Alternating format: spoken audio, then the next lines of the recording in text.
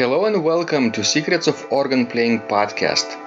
We are your hosts, Vidas Pinkevičius and Aušra Mutuzėtė Pinkevičienė. We've been mastering secrets of organ playing for more than 20 years and sharing them on this blog since 2011.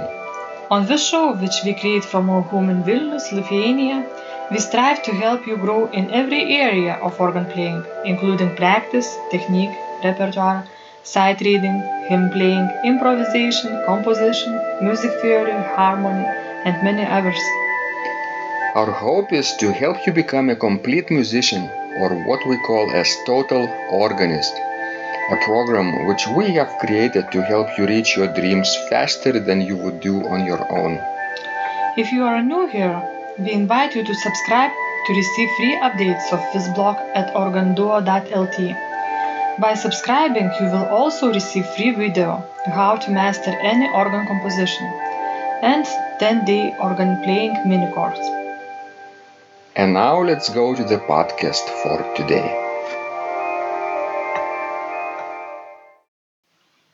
Hi guys, this is Vidas. And Aušra. Let's start episode 565 of Secrets of Organ Playing podcast.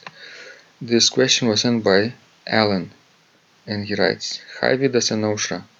It is great to read other people's problems and challenges, and I would love to hear your responses to mine. I took up the organ seriously in 2015 after retiring, and I am now 71.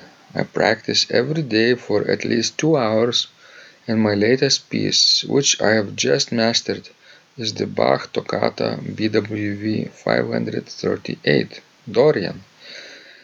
Unfortunately, I do have the occasional bad day when everything goes wrong, even bars that never went wrong before. I soldier on, but it often gets worse. Do you ever experience this? If so, what do you do? Hoping to hear from you, Alan.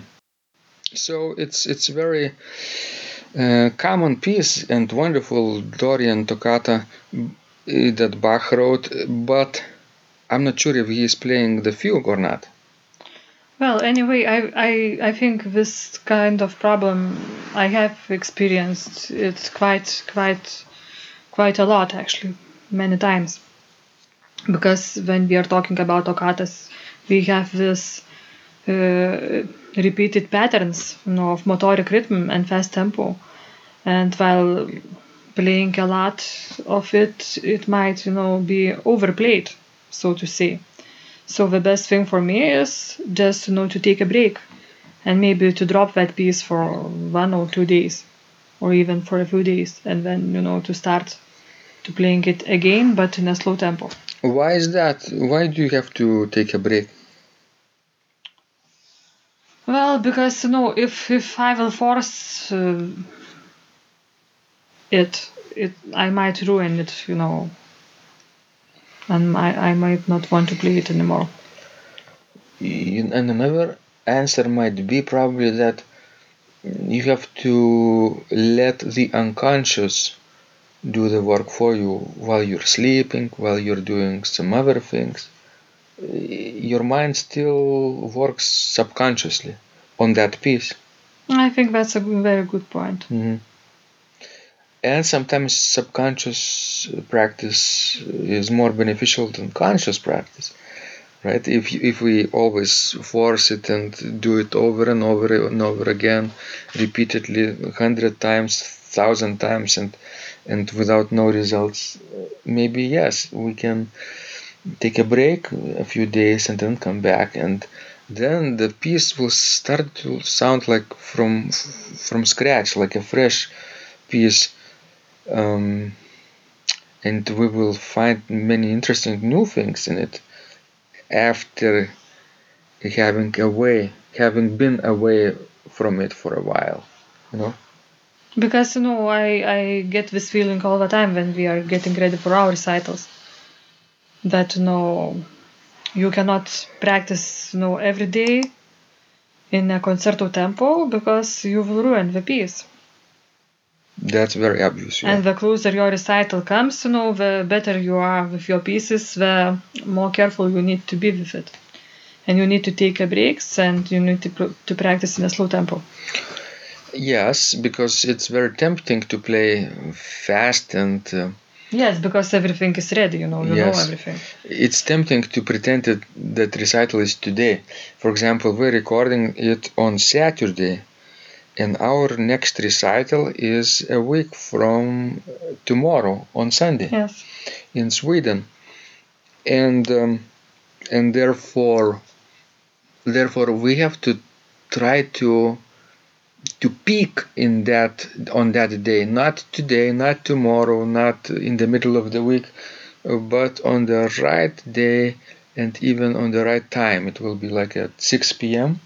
and we have to get ready so that people in Sweden, in the town called Örebro, would be listening there and enjoying it the most.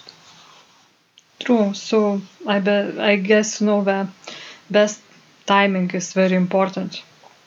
And when you are learning and improving your skills, you need to find sort of a pattern that works for you.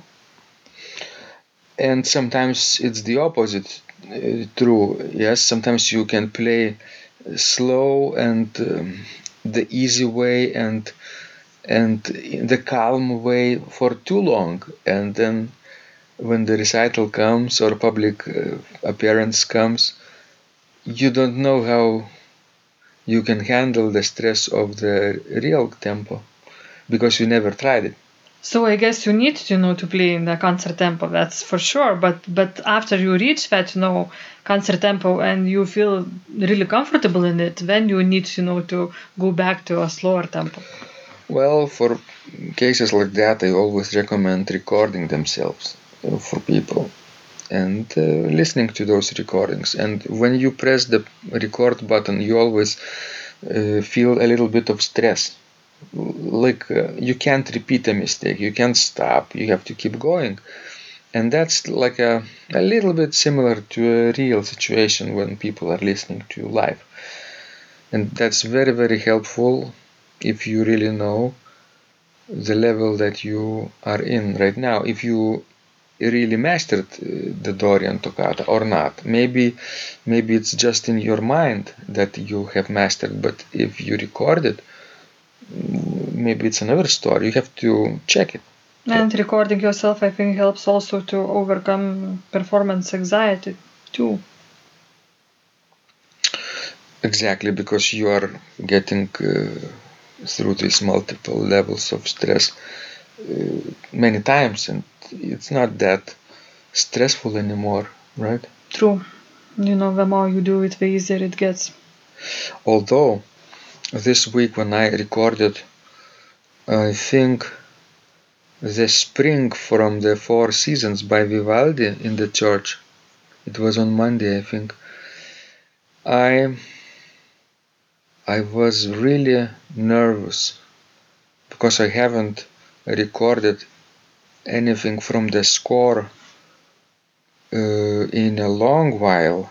I usually live stream my improvisations, but that's not the same, right? Because you can make up notes, or if I, perform modern sounding music, people don't know what kind of notes there are. But if it's really popular classical piece like the Spring from Vivaldi's The Four Seasons, everybody knows this piece inside out. And I was having a really stressful time calming myself down and focusing, because I was actually live streaming this piece when I was recording it. But I had this fail save button on. I pressed the privacy level to private. Nobody could hear it at that time, and only when I was happy with the performance I set it on public. So you were cheating a little bit, yes? I was cheating, yes. But the next time I recorded live, it was later on, the different piece, let's say Bridal March from Lohengrin by Richard Wagner. I did it live, and and I actually played it 3 times. Nobody noticed actually on Facebook. All 3 times were good, but I chose the best version, the last version for YouTube, for example. I edited it later. I guess you perform so much, so many times, and you live stream on Facebook that nobody pays any attention to you anymore. No, people usually listen to the beginning and send likes and hearts and etc. and comment, for example, but not too many people listen to the end, Yeah. That's the same on YouTube too. Okay, guys, the best advice we could give probably is to practice slowly and record yourself in this case, and then you will know your exact level, and probably the bars that you occasionally play with mistakes can be fixed. And I really, advise you to take a break. Oh, that's a good advice. I forgot about it. That's like going on a trip and missing your family, for example. If you go alone and you come back, you miss your family. You start to appreciate it even more. Yes. So that might happen with Bach's Toccata, Dorian. And play the fugue also. Fugue is worth the trouble too. Our friend Jeremy Owens practiced this piece, Toccata and Fugue, and Toccata, I think, was easier than Fugue for him. I think that's always the case with toccatas and fugues. But he finally mastered this piece, so I have no doubt that Alan can do this too. Thank you. This was Vidas. And Ausra. Please send us more of your questions. We love helping you grow. And remember, when you practice, miracles happen. This blog is supported by Total Organist, the most comprehensive organ training program online, where you will find courses for every area of organ playing, including technique, practice, sight reading, repertoire playing, hymn playing, improvisation, composition, music theory and harmony, with hundreds of scores and thousands of exercises. Here is what some of the students are saying. Hugh writes, the sight reading course has helped me tremendously. Thank you very much for your essays, courses, and all your help. Robert writes, I found the fingerings, registration ideas, and general comments to be excellent. John writes, I have found your download very helpful. It was really excellent.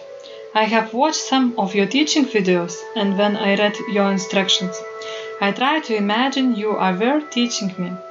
You may feel disappointed that I am 2-3 days behind, but I am a slow learner, and I have committed to taking the time to get it right, as you say. But the other night my wife commented that she had never heard me play such a detailed melody in the left hand so well. My left hand is generally poor. Robert writes, it has been a great pleasure in my life of having discovered your courses and material as well as the YouTube work of recordings. You have a calm and pleasant way of teaching. Ron writes, Hi Vidas and Ausra, thank you guys. What a wonderful response to my email note to you. You've got me right, and I feel you understand my level of playing. Yes, at home and lucky that I have an organ for that reason. I am paying attention to this, and I am going to try this haha no longer secret model. Yes, and I love Cesar Frank too. What is very nice about your blog podcast is that Ausra and Vidas are like a Socratic dialogue, and by bouncing things off of each other, so much more information comes out and is expressed. Your comments contain a wealth of information and understanding. I really appreciate this. It is very inspiring and will keep us moving forward. Would you like to receive the same or even better results that our students are getting? If so, join them at organduo.lt/total-organist. And of course, you will get the first month free too. You can cancel anytime. Also, if you haven't yet subscribed to receive free updates of this blog, make sure you do that at organduo.lt. By subscribing, you will also receive free video, how to master any organ composition and 10-day organ playing mini course. This was Vidas. And Ausra from Secrets of Organ Playing. And remember, when you practice, miracles happen.